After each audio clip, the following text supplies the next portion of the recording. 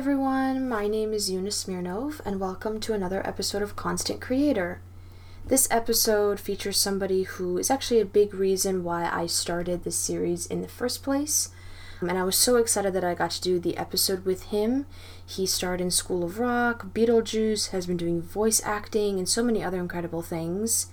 This episode is with Alex Brightman, and there were definitely some technical difficulties, but it was honestly a great conversation, and I really hope that you enjoy. Okay. Ooh, okay. Now I'm nervous. Okay. Wow. Okay.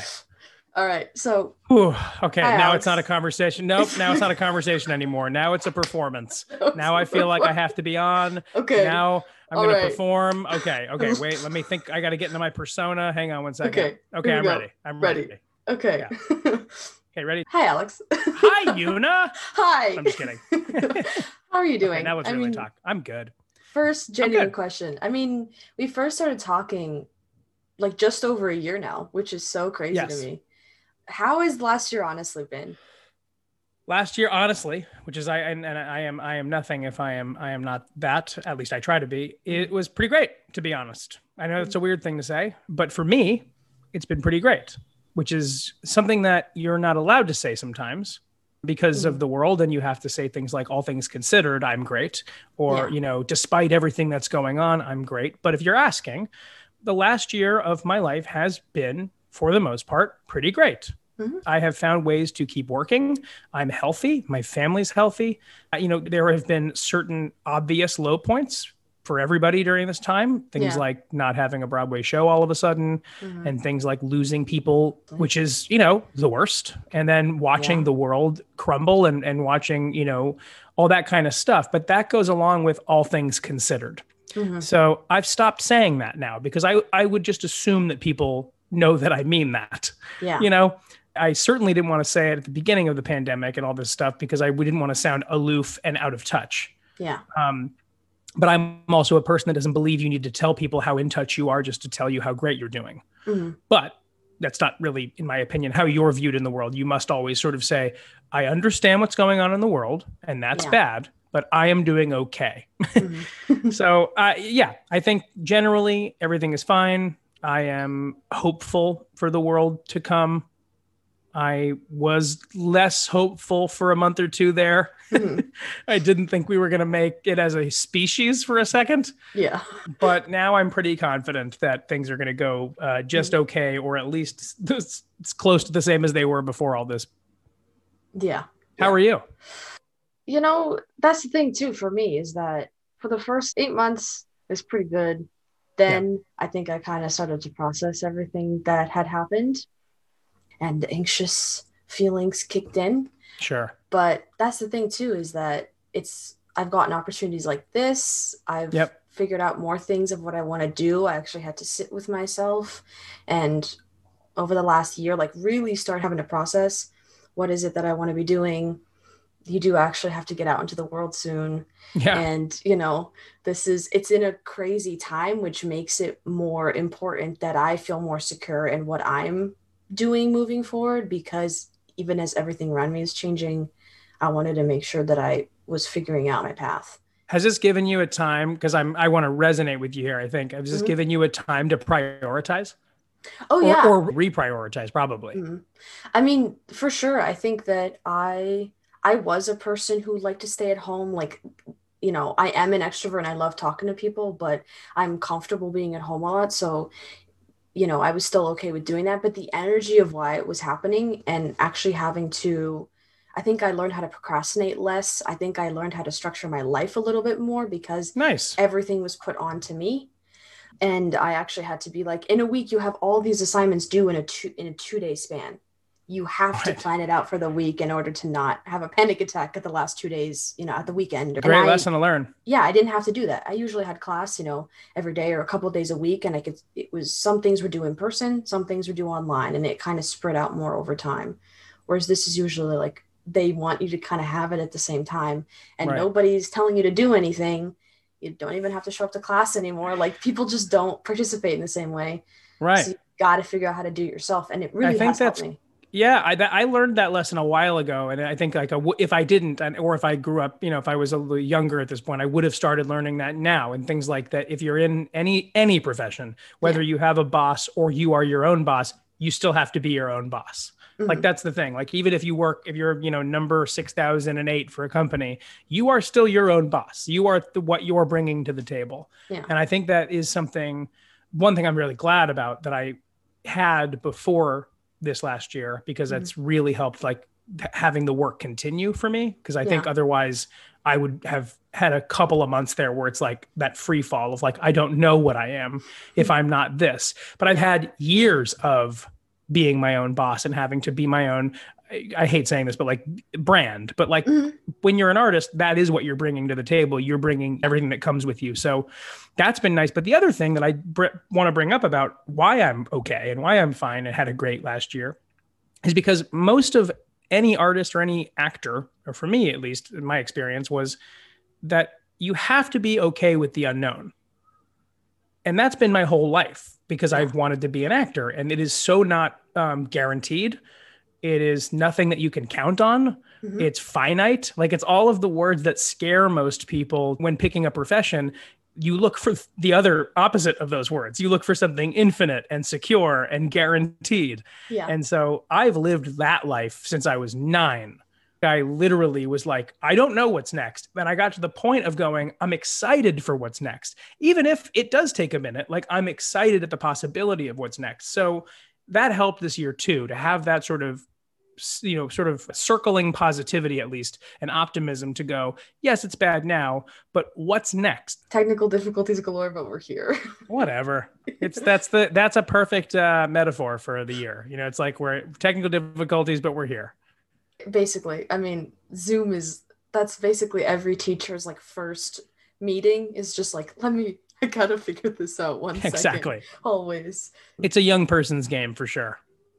That's the thing is that it's like everybody had to adjust. And I remember reading stories like on Instagram or whatever, being like, I had to teach my 70-year-old dad who's still teaching how to use a computer properly for the first time in Right. order to teach his kindergartners or whoever. Well, all of a sudden there was this sort of casual frivolity to like my parents don't know how to do X, Y, and Z, or my grandma doesn't know how to answer a FaceTime. But then all of a sudden, there was an urgency Mhm. for them to learn because this was it.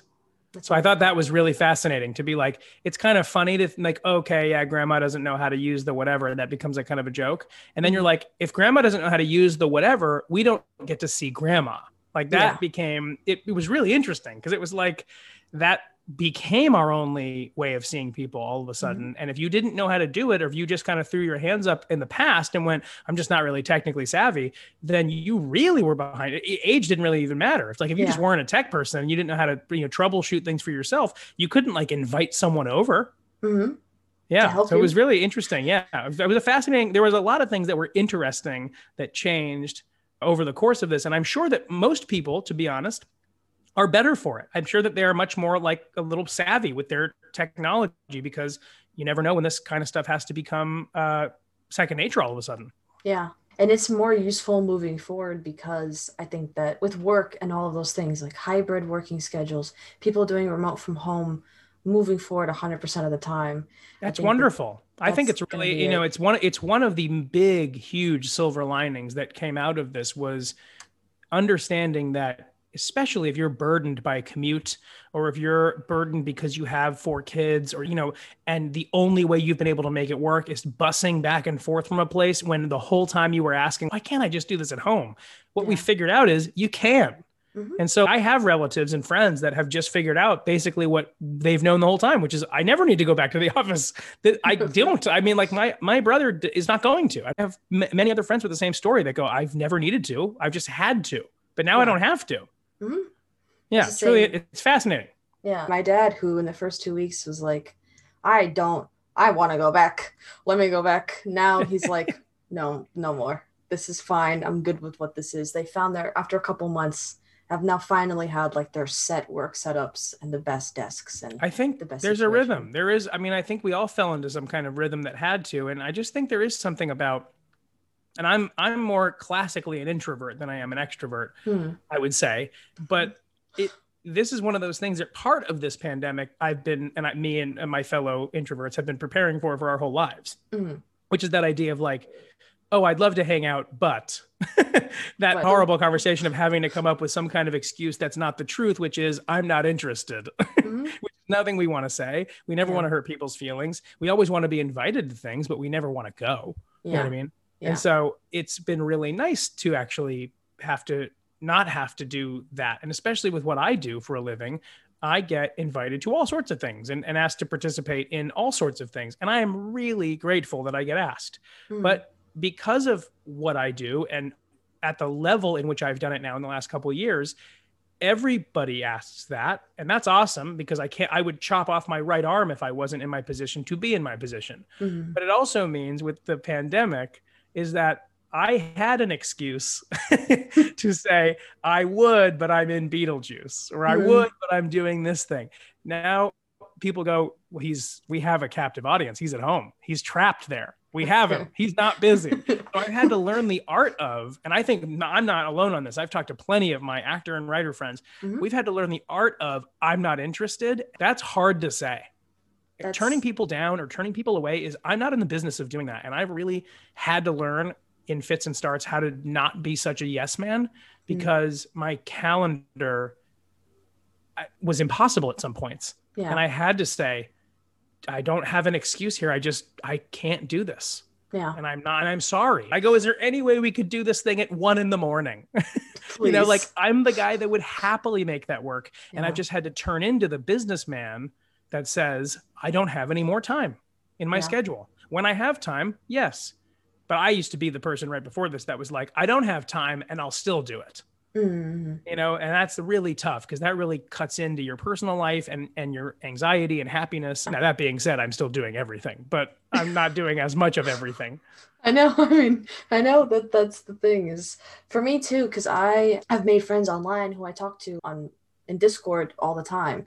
And part of that comes with sometimes just saying, you want to go on a call? Sometimes I'll just be like, I'll go in later. I just want to chill for a little bit. And we've all kind of reached that understanding of sometimes just being like, I'm gonna get off the call because I'm gonna go to bed, but going to bed just means me like chilling for an hour before I actually sleep.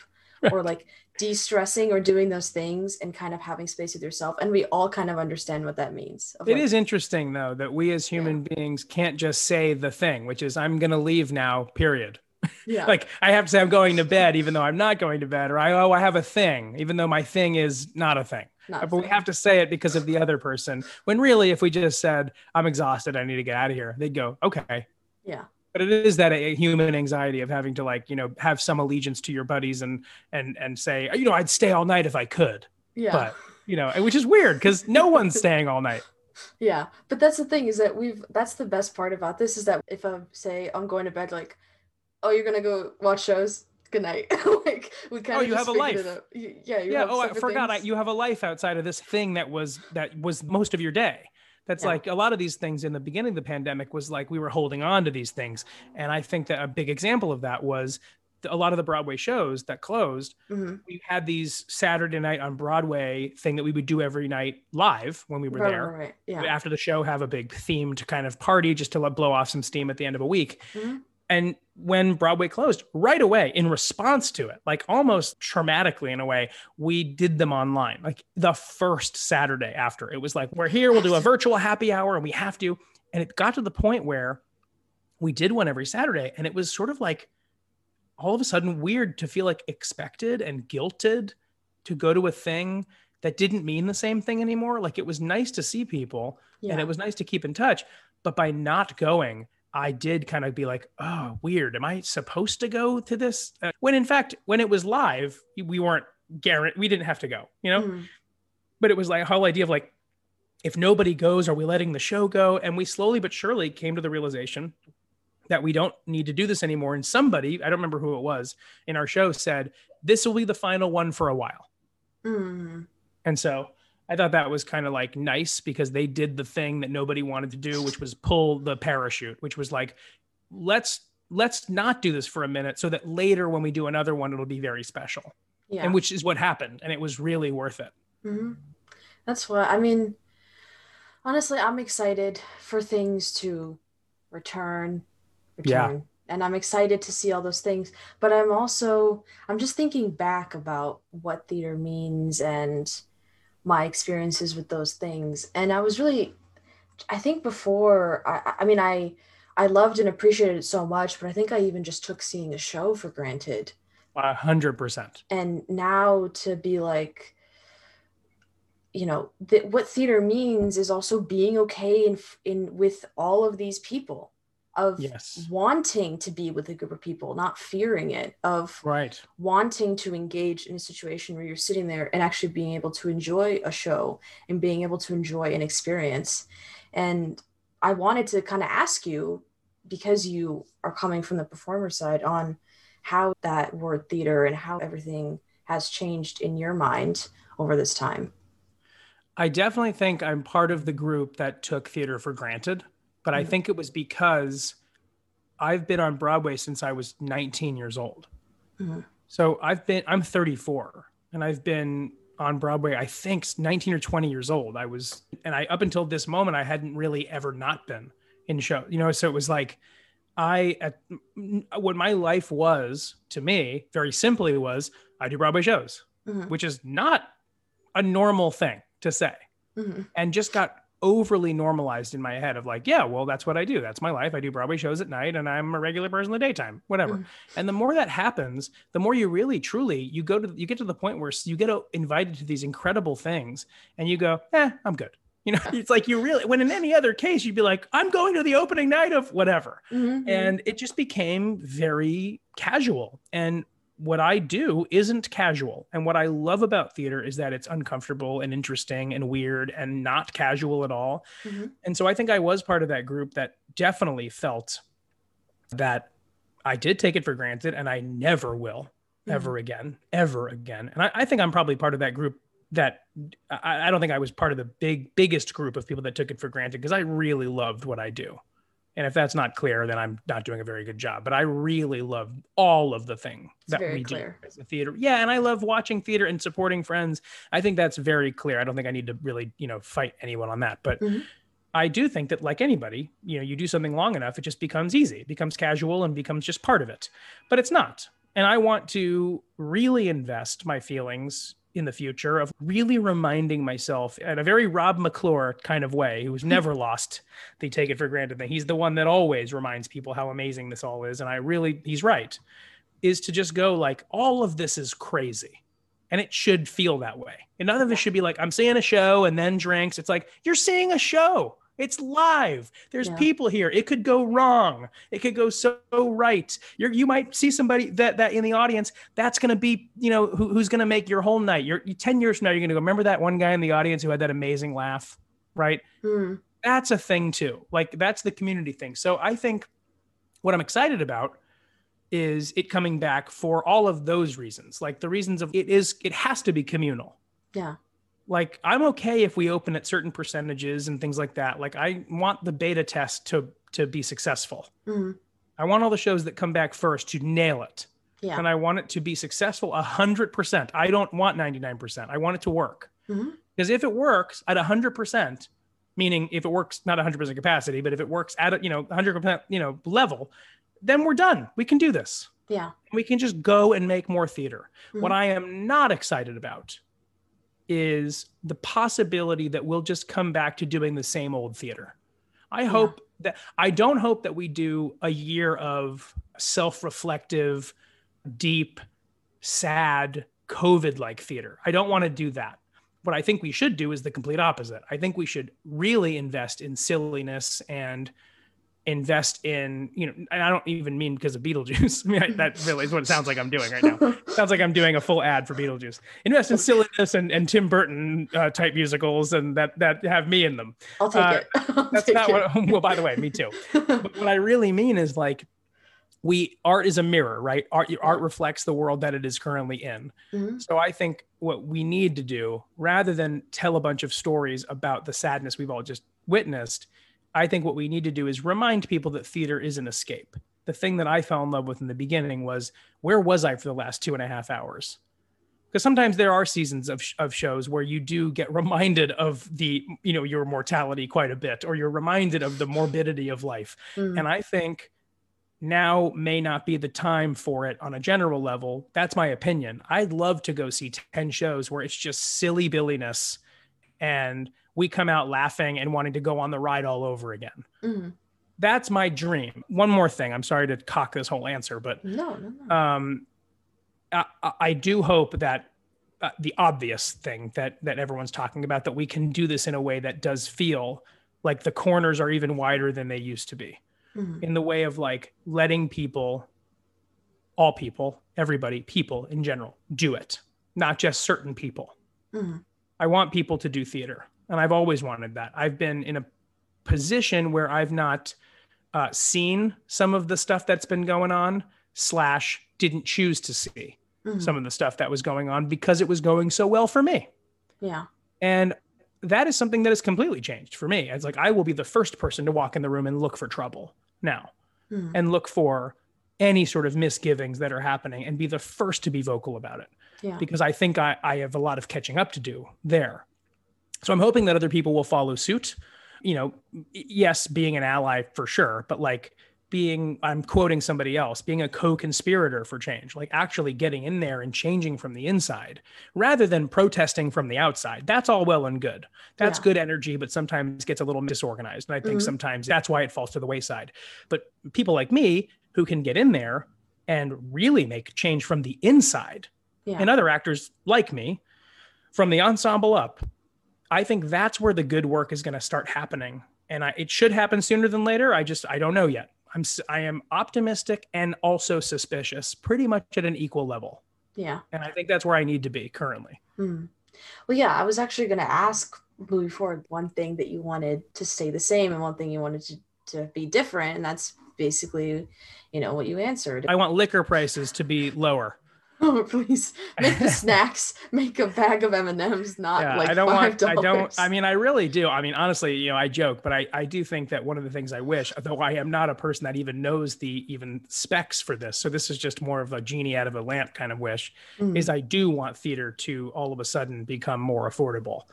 I've always wanted that. I've never not wanted that. And that goes along with things like when people talk about bootlegs, and I say, and I have my own thoughts about bootlegs, and they change and waver, and I'm all for pro shooting a show and things like that. I have no problem because it's how the show's in control. This is what we want you to see, how we want you to see it. Yeah. The reason I don't like bootlegs is for this reason I just said, which is that I want people to experience the show.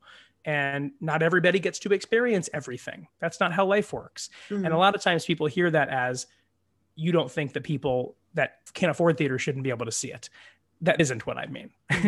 I hope that is. I mean, I've heard that a lot of people, when they tout that, people get met with, so you'd think that only rich people should be able to see theater. No, I desperately wish theater was free, but then that could never be a thing. And there has to be a happy medium. I think that sort of the commercialization of theater and what shows cost and all that kind of stuff has made ticket prices inachievable. And especially for families of 4 that are traveling in, all that kind of stuff. I understand all of that. So I'm hoping that whatever we're able to do when the new theater happens, one thing I do want to change is maybe we open some shows that are not $21 million, $30 million productions, so that the running costs can be smaller, so that the ticket prices can be smaller. That is something I think is right. Yeah. I think I have that right. You know what I mean? Like, I think if everything's cheaper, then everything's cheaper. So I'm good with that. Something I'd like to stay the same, is, for the most part, how polite audiences have been. You have your percentage of people that do not know how to see a show, but I think I would like it if people would come back to the theater with the same decorum that they always have had. I think that there is a give and a take. There is an understanding that we make in a covenant with the audience of like, we're going to do a thing that you paid for, and I want you to enjoy it. Now, to enjoy it, you have to follow the rules. Yeah. And for the most part, I have found, and I think there are people that would give you different answers, but for what I have found, most people follow the rules. It's just, it's always more fun to talk about the people that don't. That's when the stories happen. That's when you have a drunk person in the middle of an aisle, laying down or something. And that's the story you want to hear. No one wants to hear, what's the craziest story? Well, we had a great show and nobody said anything. It's like nobody. Everything's fine. Right. Everything's fine. Yeah. I don't know. There's a lot of things I want different, but I think the big one is I would love for more people to have access. Same. I mean, yeah, that's part of the biggest thing is that you know, right now I'm very grateful that I've been able to see as many shows as I have. Um, but I know that, when I get my own place and start living my own life, it's not going to be the same as when Yeah, I get out of school and have to, take on many more expenses and handle all that stuff myself. I'm not going to be able to see things in the same way. And I want to be able to see things and still, be able to enjoy those experiences without worrying about how that's going to break, you know, the bank and all those things. Um, absolutely. I think that it's Broadway, just to speak, candidly, Broadway is, you go to Major League Baseball, and when you go see minor league baseball, you're paying lower ticket prices. Why? It's the same sport, mhm. right? But it's just at a higher level. Yeah. The same thing with Broadway, which is like everything costs something.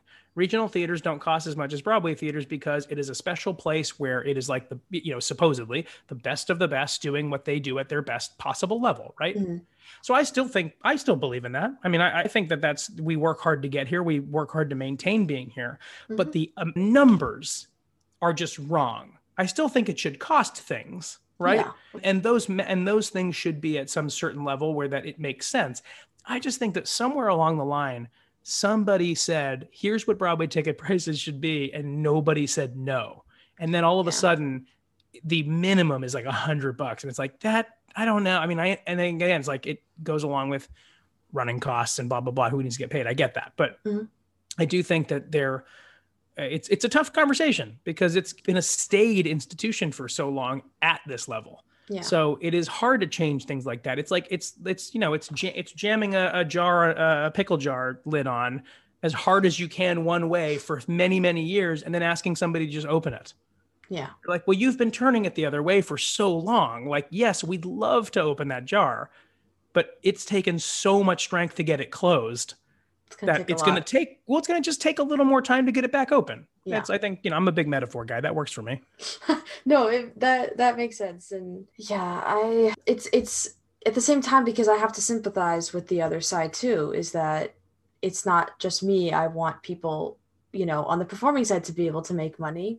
And I think that the truth is a lot of it came from the way that it's gotten commercialized and social media. I honestly Yeah. think that because a show will blow up online, that it has led to, people knowing maybe how an entire show even runs or very intricate details about something before they step up to it. So they're willing to pay more because it has that online backing. And I Sure. think that if we, look past that and just look at it's still worth something because it's an amazing experience, Yeah. but what is the price because of its popularity? Like, where is it really coming from? Because I think a lot of it comes from, you know, it's more than just actually seeing the show now. It's around you're going to get a picture of it and Right. you're going to get to, you're going to promote it and you're going Yeah. to get Yeah. to Yeah. say that I saw Hamilton. Yeah, it was $600, but I saw it. I And saw it and I will always have seen it. yes, and I will now get the experience of getting to say that I was a part of this, social cultural thing at the time. Yeah. Yeah. I think the thing that I've always never understood, because it is such a big industry, and that's the thing that the people that when this pandemic happened and people were saying like, Broadway doesn't need to come back and Broadway doesn't need to come back first, whatever. And then the response to that was, do you know how much money Broadway brings to New York? It brings together more Billions. money than all the sporting events combined Yes. that live in. So like it is huge. But to that I say, I agree with that. I'm like, yeah, of course. It's a huge hub and brings tourists to hotels and restaurants. Like it is a engine in this city, right? Mm-hmm. So that makes sense. But if you're going to tout how much money this brings in, then at the very least make it sort of standard that every show has to commit to like sections of tickets maybe that like are outreach tickets. Mm-hmm. Like do like have seats where this is for, an outreach program, and we bring in kids that would never ever ever get to see this, or families, right? Apply for like things like that and bring in here and there. How much could that possibly cost? If you're saying that it's a, how much ever million gazillion dollar industry this is, Mm-hmm. then where is that part? Yeah. Like if the numbers are between, if it's a $2 billion industry, I'm making that number up, and you want to spend, four seats, or let's just say 40 seats once a month, what is that taking out of the 2 billion? That Yeah. really is the thing. I mean, that's when you really start to see sort of systemically why this is wrong. Hmm. Because yeah, sure, it should cost things, whatever. But if you were going to tout and brag, it's not bragging. It's just, it's what the numbers are. Hmm. And that it is such a big, industrious, like crazy amount of money making industry, throw people a bone. Let more people see it then. Yeah. Don't it shouldn't be exclusive. I understand that when people talk about bootlegs, I totally get it about what that Broadway feels like, this exclusive club for VIPs. I understand where they're coming from 1,000%. I get it. I just think it's weird sometimes when people are like, yeah, we make a ton of money. I'm like, well, then how come you're balking all the time at like any sort of outreach? Yeah. like I mean, that's the easiest thing in the world to get people into a theater. yeah. And some of it exists. I mean, you have like lottery tickets and you can go and you can get it for cheaper. But there are Sure. ways that that could be at least slightly larger and letting a little bit more people in instead of like the 5 people that win the lottery, I'm just saying, a and this show. is not to call out any show, but I just know this as a fact. If it truly, and I've been in shows, by the way, that are like this, so I'm not singling out anything. Like I've been in shows that I'm talking about right now. But Yeah. if like if Moulin Rouge were selling $500 tickets, which is what they were selling at one point, and people were buying them, by the way, so it's not like they weren't forcing these tickets on anybody. Hmm. Um, if you're doing that, then you cannot tell me that you can't give a couple of people a seat here and there. You know what I mean? Yeah. Like that is insane. Just that $500 alone covers 2 other seats. That's I mean, And just I want to say this on the record. I am speaking from my own very narrow experience of what I know here. yeah. And probably it's extremely idealistic of what I'm talking about. And I don't know half of the numbers that I'm even saying. So that's it's more of like pipe dream kind of stuff. But I Yeah. do think it's possible. I just think it is about, I think that the money people want to make money. I get it. Yeah, it's possible. I think it just comes with maybe not having as grand sets or having, or making certain decisions. If it comes down to having to make a choice, then I would rather see a scaled down show if it meant that I could afford to see it and I knew that people were getting to experience it with me.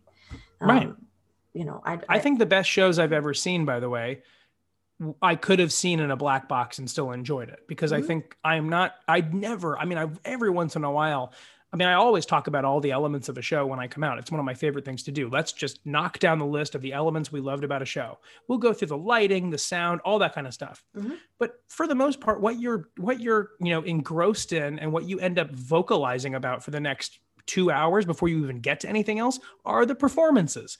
Those are not enhanced by the set. Yeah. Those are not enhanced. They're enhanced by the lights because you can see us. But like they're, the enhancements being that like you can hear us and see us because of sound and light. But like I'm Right. talking about sound design, lighting design. All of that is valid. But the best performances I've ever seen, and I know them off the top of my head. If I saw them in a black box, I'd have the same exact reaction. Yeah. I mean, that was like falsettos for me when they did Totally. that revival and I got to see it, got to see the national tour. Just them using those things to me was such an impactful show because of what the message brought and because of the performances. And they were just using, a bunch of blocks and putting it together as furniture with with some set design and some other pieces. Yeah. But it impacted me more when they chose to use pieces that were not that to realize this is reality. This is when we're bringing something else in. This is when you're meant to feel something different. And it And without impacted me without more. without the spectacle, Mhm. you have to focus on the performances, and sometimes that's the whole key, which is like the performances are much stronger when you're not battling an entire army of projections and not battling and again this is shows that I've been in. I mean, the show that I currently was in, Beetlejuice, was like all we were doing. It was and thankfully the give and take of it was wonderfully balanced in my opinion, but Mhm. all we were doing was fighting a losing battle to spectacle. I mean, like the show is It was crazy. The same. amazing. I mean, I'm not denying that. I think the show is great too, yeah. but I think things again like Wicked, it's like you're fighting every step of the way. It's like, yeah, she's great, but look at those. It's like everything is around you, and it's a ride. Shows have become rides, and you just said it too. Like the thing about seeing the show is not even the thing you're paying for anymore. It's like at some points, like for some shows, the show is the least of your concerns. It's Mhm. like you're paying for the show. You're like, yeah. Let's get to the stage door. Yeah. It Yeah. like becomes Let's the get the experience. pictures. Yeah. Right. And Yeah. so it's very interesting. So, and by the way, it's nobody's fault, and it's kind of everybody's fault too, because Mhm. people are paying for it, right? Yeah. Because that's the thing. It's like people complain and the seats get sold. So it's So, kind of, it's like well, right. you want And to again, give it up and you have to I'm participate. coming from the place of I think everyone should be able to see it. I don't know how just yet. Yeah, that's, I've, Aside from mm, supporting your local theaters, because that's the yeah, thing. If you want to, I mean, that I just to, everyone that's ever been on Broadway has also done other theater. So it's like the best don't just exist on Broadway. In fact, they don't. They just mhm, really don't all the time. There's plenty of amazing things around the country, community theaters and school theaters. That's the stuff you want to support. If you can't go to Broadway and you can't afford to go to Broadway just yet, hopefully you are still supporting the theater around you, yeah, because those and people are going to be, like that's the greatest. Like there were people, and this is just to put it on me for a second because I know who I am and I know what I did. But at some point, people were watching me do community theater, and now they are like, oh my god, I got to see him do all this kind of other stuff, right? And mhm, that's not me bragging. That's just me giving an example. yeah, But I know plenty of people that have gone to great things, movie stardom and things like that, and going, I remember seeing them in high school doing this crazy, thing. crazy. You couldn't see it if you didn't support theater at its most local level. Mhm. Yeah. And that's, yeah, that's why I love seeing shows here. And also like why I'm excited to even like I'm really trying. I really want to go see Beetlejuice in Korea. And I'm so curious about how Oh, me a too. show in that context is going to run. And Me I too. wanted to know like what are you most excited about for that production because it is my hope to go see it and I, I want it to succeed wildly. I mean, I think it will.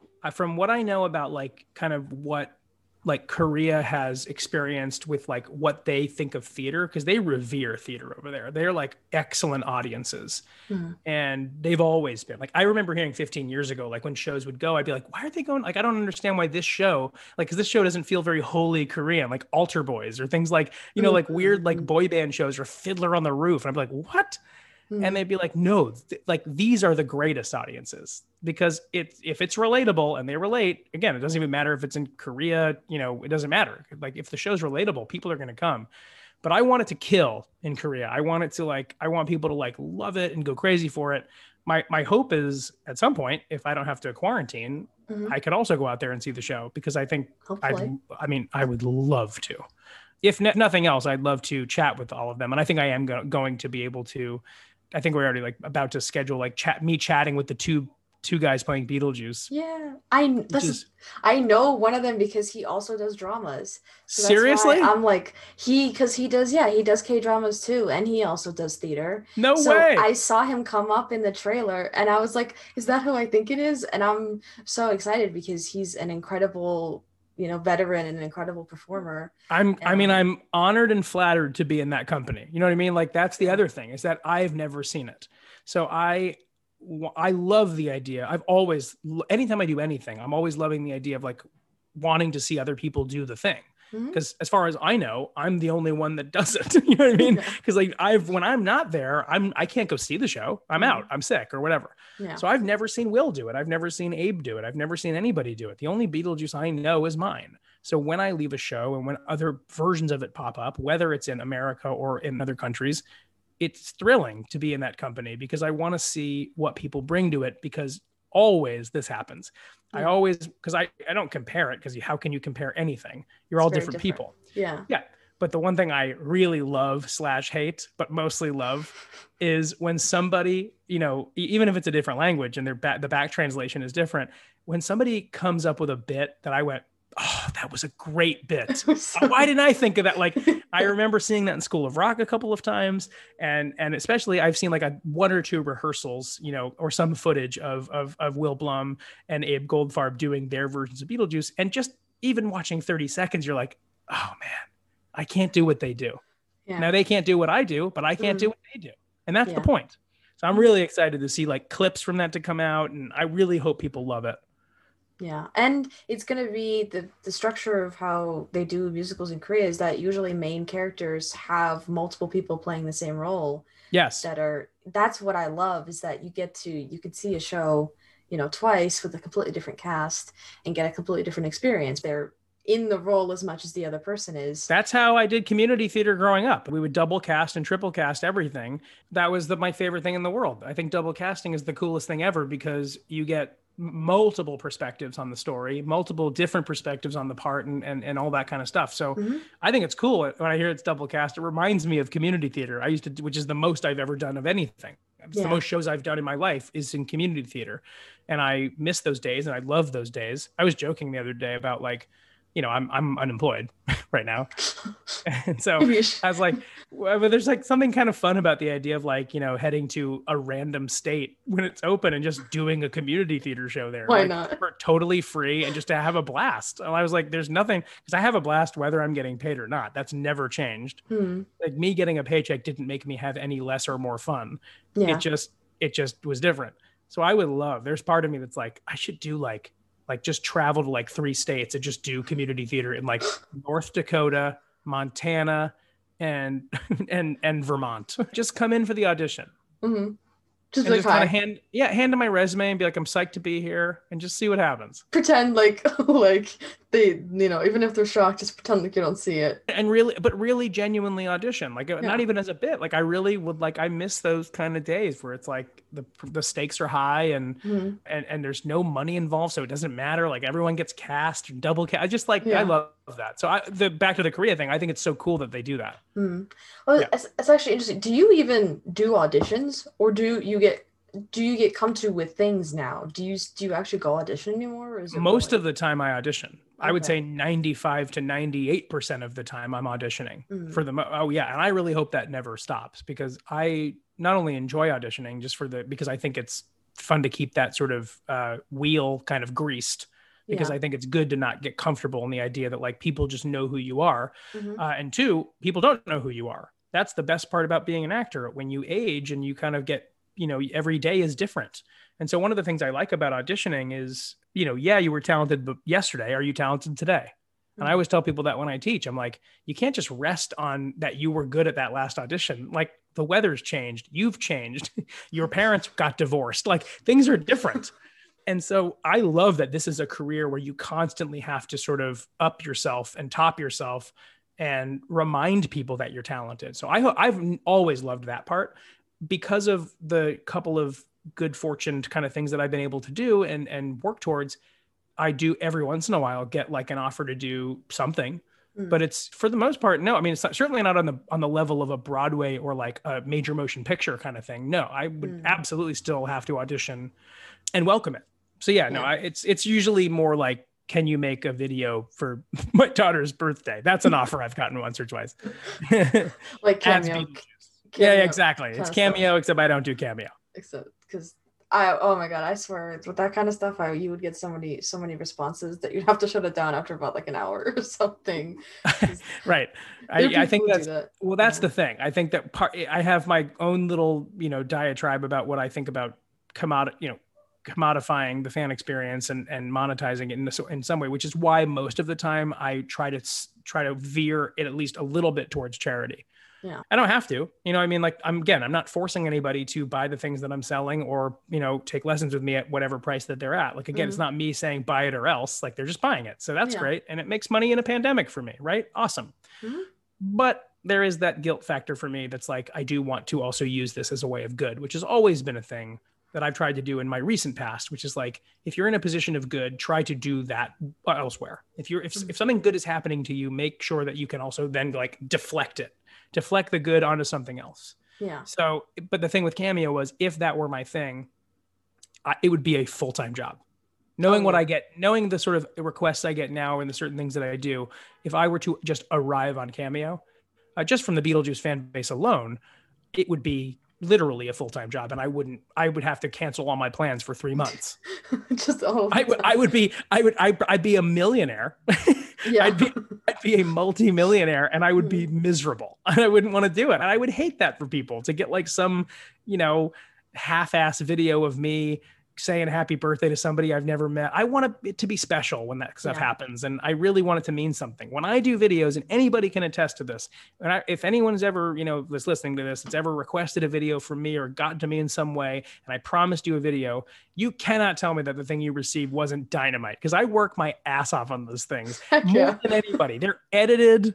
I mean, yes, because it's like, I don't want it to, it's me.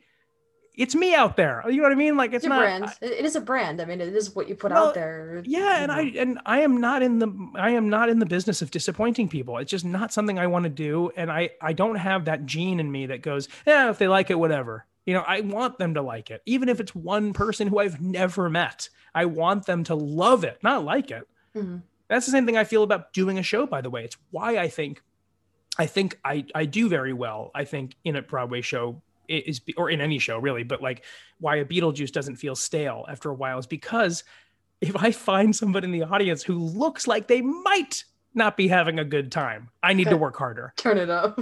But even if it's not true, they're like, oh, I just don't have expressions. That's just kind of a thing I have. Mm-hmm. Even then, it still spurs me on to go, I have to do better. I got to do better. That person, I got to make them happy. Yeah. Right. And I'm okay with that. That's an anxiety I'm comfortable with. Mm-hmm. I get that. That's always something in my head of like, does this person like it? Do I have to? Absolutely. I think I think that is healthy to an extent. I think that it gets to a point where you have to understand that you will never please everybody. And if you don't believe that, Twitter. So that's why I'm not on Twitter, because it really has turned into something else. It used to be a thing and now it's something else. And I'm not 100% sure I'm a huge fan of the thing it's become. So mainly because it is this unreachable goal of trying to make 100% of the people that follow you happy. And that is impossible just because everyone's different. So everything being subjective, you cannot tweet anything without it being met with something. Yeah. So I think that like it has turned into something else, and I am not a huge fan. I hope it shifts in the other direction. And if it doesn't, I may have to take a much more, heavy leave from that, just because I don't want to have to feel beholden to something like that. Yeah. That is like, sort of that minor and I sort of abusive relationship of like, people are mean to you and then they're like, but wait, we don't want you to leave. We love you. We love you. We just want to be real. Yeah, exactly. And I think that I'm certainly not the only person that experiences that. And by the way, I don't experience that on a level that most people do. So, and I'm not even comfortable with the minor version of it. So I can't even imagine certain, people that go through that type of scrutiny on the daily and keep coming back for it. Like I learned my lesson once and I'm done. I found out that not everything that's in my head, I need to tweet. Mm-hmm. And I learned that very quickly because not everything in my head I've fully researched or fully understand. So if I tweet something that's ignorant, that's out there. Yeah. And I have to own that. And I think everyone needs to own that for sure. I do a pretty okay job at like remembering that when I tweet something out there, it's not in a vacuum. People are going to see it and people are going to have thoughts on it. And especially now, I do run it through that filter in my head, which is why I don't tweet as much anymore, of, is this something I'm willing to defend? Yeah. And that is a really, really good filter to run things through. If anybody's listening and is having a hard time on Twitter to this interview, if anyone's listening to this, try that for a week. When you have something you want to tweet or even a response to a tweet, go, is this something I'd like to defend? Because it takes energy to defend something. Yeah. And it sticks with you. It's someone cutting you off in traffic and you getting to go, and then if later you're going, that person, it's like, well, then you have the problem. It's not them. They've forgotten about you. Yeah. You still remember. Yeah. And I think it's important. I think that we think that we are, it's the same thing as like feeling that anxiety to answer a text right away. Mm-hmm. Oh, which I have for sure. I mean, like, and I've sent a text and then like 30 seconds later be like, are you mad at me? It's like, it's so insane. But like, when you remember that, like text messages, the reason they were invented was because they were not urgent, right? Mm-hmm. Urgency is you phone call is right away. Text is to be read later. Mm-hmm. Email is to be, in my opinion, even to be read even further later. And that's just how I view it. But it's funny because that's the Twitter thing. It's like when I wake up in the morning, sometimes I'm like, I got to check Twitter. I'm like, why do I think that? And I'm trying not to now. I'm actively trying to stay a little farther away from it because it doesn't reward me anymore. Yeah. I don't feel that reward of like, I found enough funny things to make this worth my while. Like I used to find really funny stuff on there and enjoy myself. And now what I'm finding is just people doom scrolling. Is that what it's called? Yeah. When people like particularly just keep looking through like the worst news and the worst things, my God. And just constantly just going through another bad thing happened here. And another person is doing this here. It's called, it's doom scrolling. And I just have anxiety even hearing about that. I don't do that, but I honestly like, and I try, sometimes I go through and I go, if in two more swipes, I don't find something that has some sort of levity, I got to get out of here Yeah. because it's crazy. I mean, like, that's not what I came there for. Mhm. Twitter is a drug. Yeah. It I is mean, completely a drug. And and it works. That's why it's so dangerous, it's because it doing what it really, needs to do. It's doing it what it's does made for. exactly what it needs to do. Yeah. And so I think it worked on me, worked on everybody. Mhm. And I think I'm trying to sort of like, in some way try to quit it a little bit. Yeah, that's the thing. Is for me, like it's Instagram for sure. I am so consistently on there. And in the morning, it's always I check Instagram, I check my emails. Now I check Discord if any of my friends reach out to me. Those are like Mhm. the big things that I check through. And even Discord, because I'm in like servers with like large groups of people. I'll Right. scroll through and look through and I'm like, why am I even like I stop acting like you missed like some huge thing in the conversation. But it's Yeah. always that feeling of like, I need to catch up on everything. It's like you I can't. think that you just said it right. The words you're using make it is that sort of addictive behavior, which is because I would like to check Twitter. Yeah. But like I've never said that in the last number of years. I have to check Twitter. I have to. Why do I have to? I've never asked me that second one. Why do you have to? Because if I don't, I'm missing things. It's like, okay, so you miss things. It's like So they're not about you for the most part. yeah. There is something like that for everybody. Mhm. Somebody goes, oh, I don't go on Twitter. Okay, but you have something like that though, don't you? Yeah, you do. Of I course you have do. Instagram or I have And if whatever. you don't have It's Instagram, oh, I don't watch TV. Okay, well, what did you do today? Well, I went on YouTube for like 3 hours. Well, that's TV. that's the You same. know what I mean? Like no one is exempt. I mean, Yeah. maybe people that just do silent retreats for 12 months out of the year, but it's fascinating and it's anger making and it's interesting. And I think two more points and I'll be done with this topic is one of them is that idea of like, you must have a point of view on this or else. Hmm. Is Twitter now. And if you don't have a point of view or you're late to that party, it's like a strike against you. And Yeah. I think that's wrong.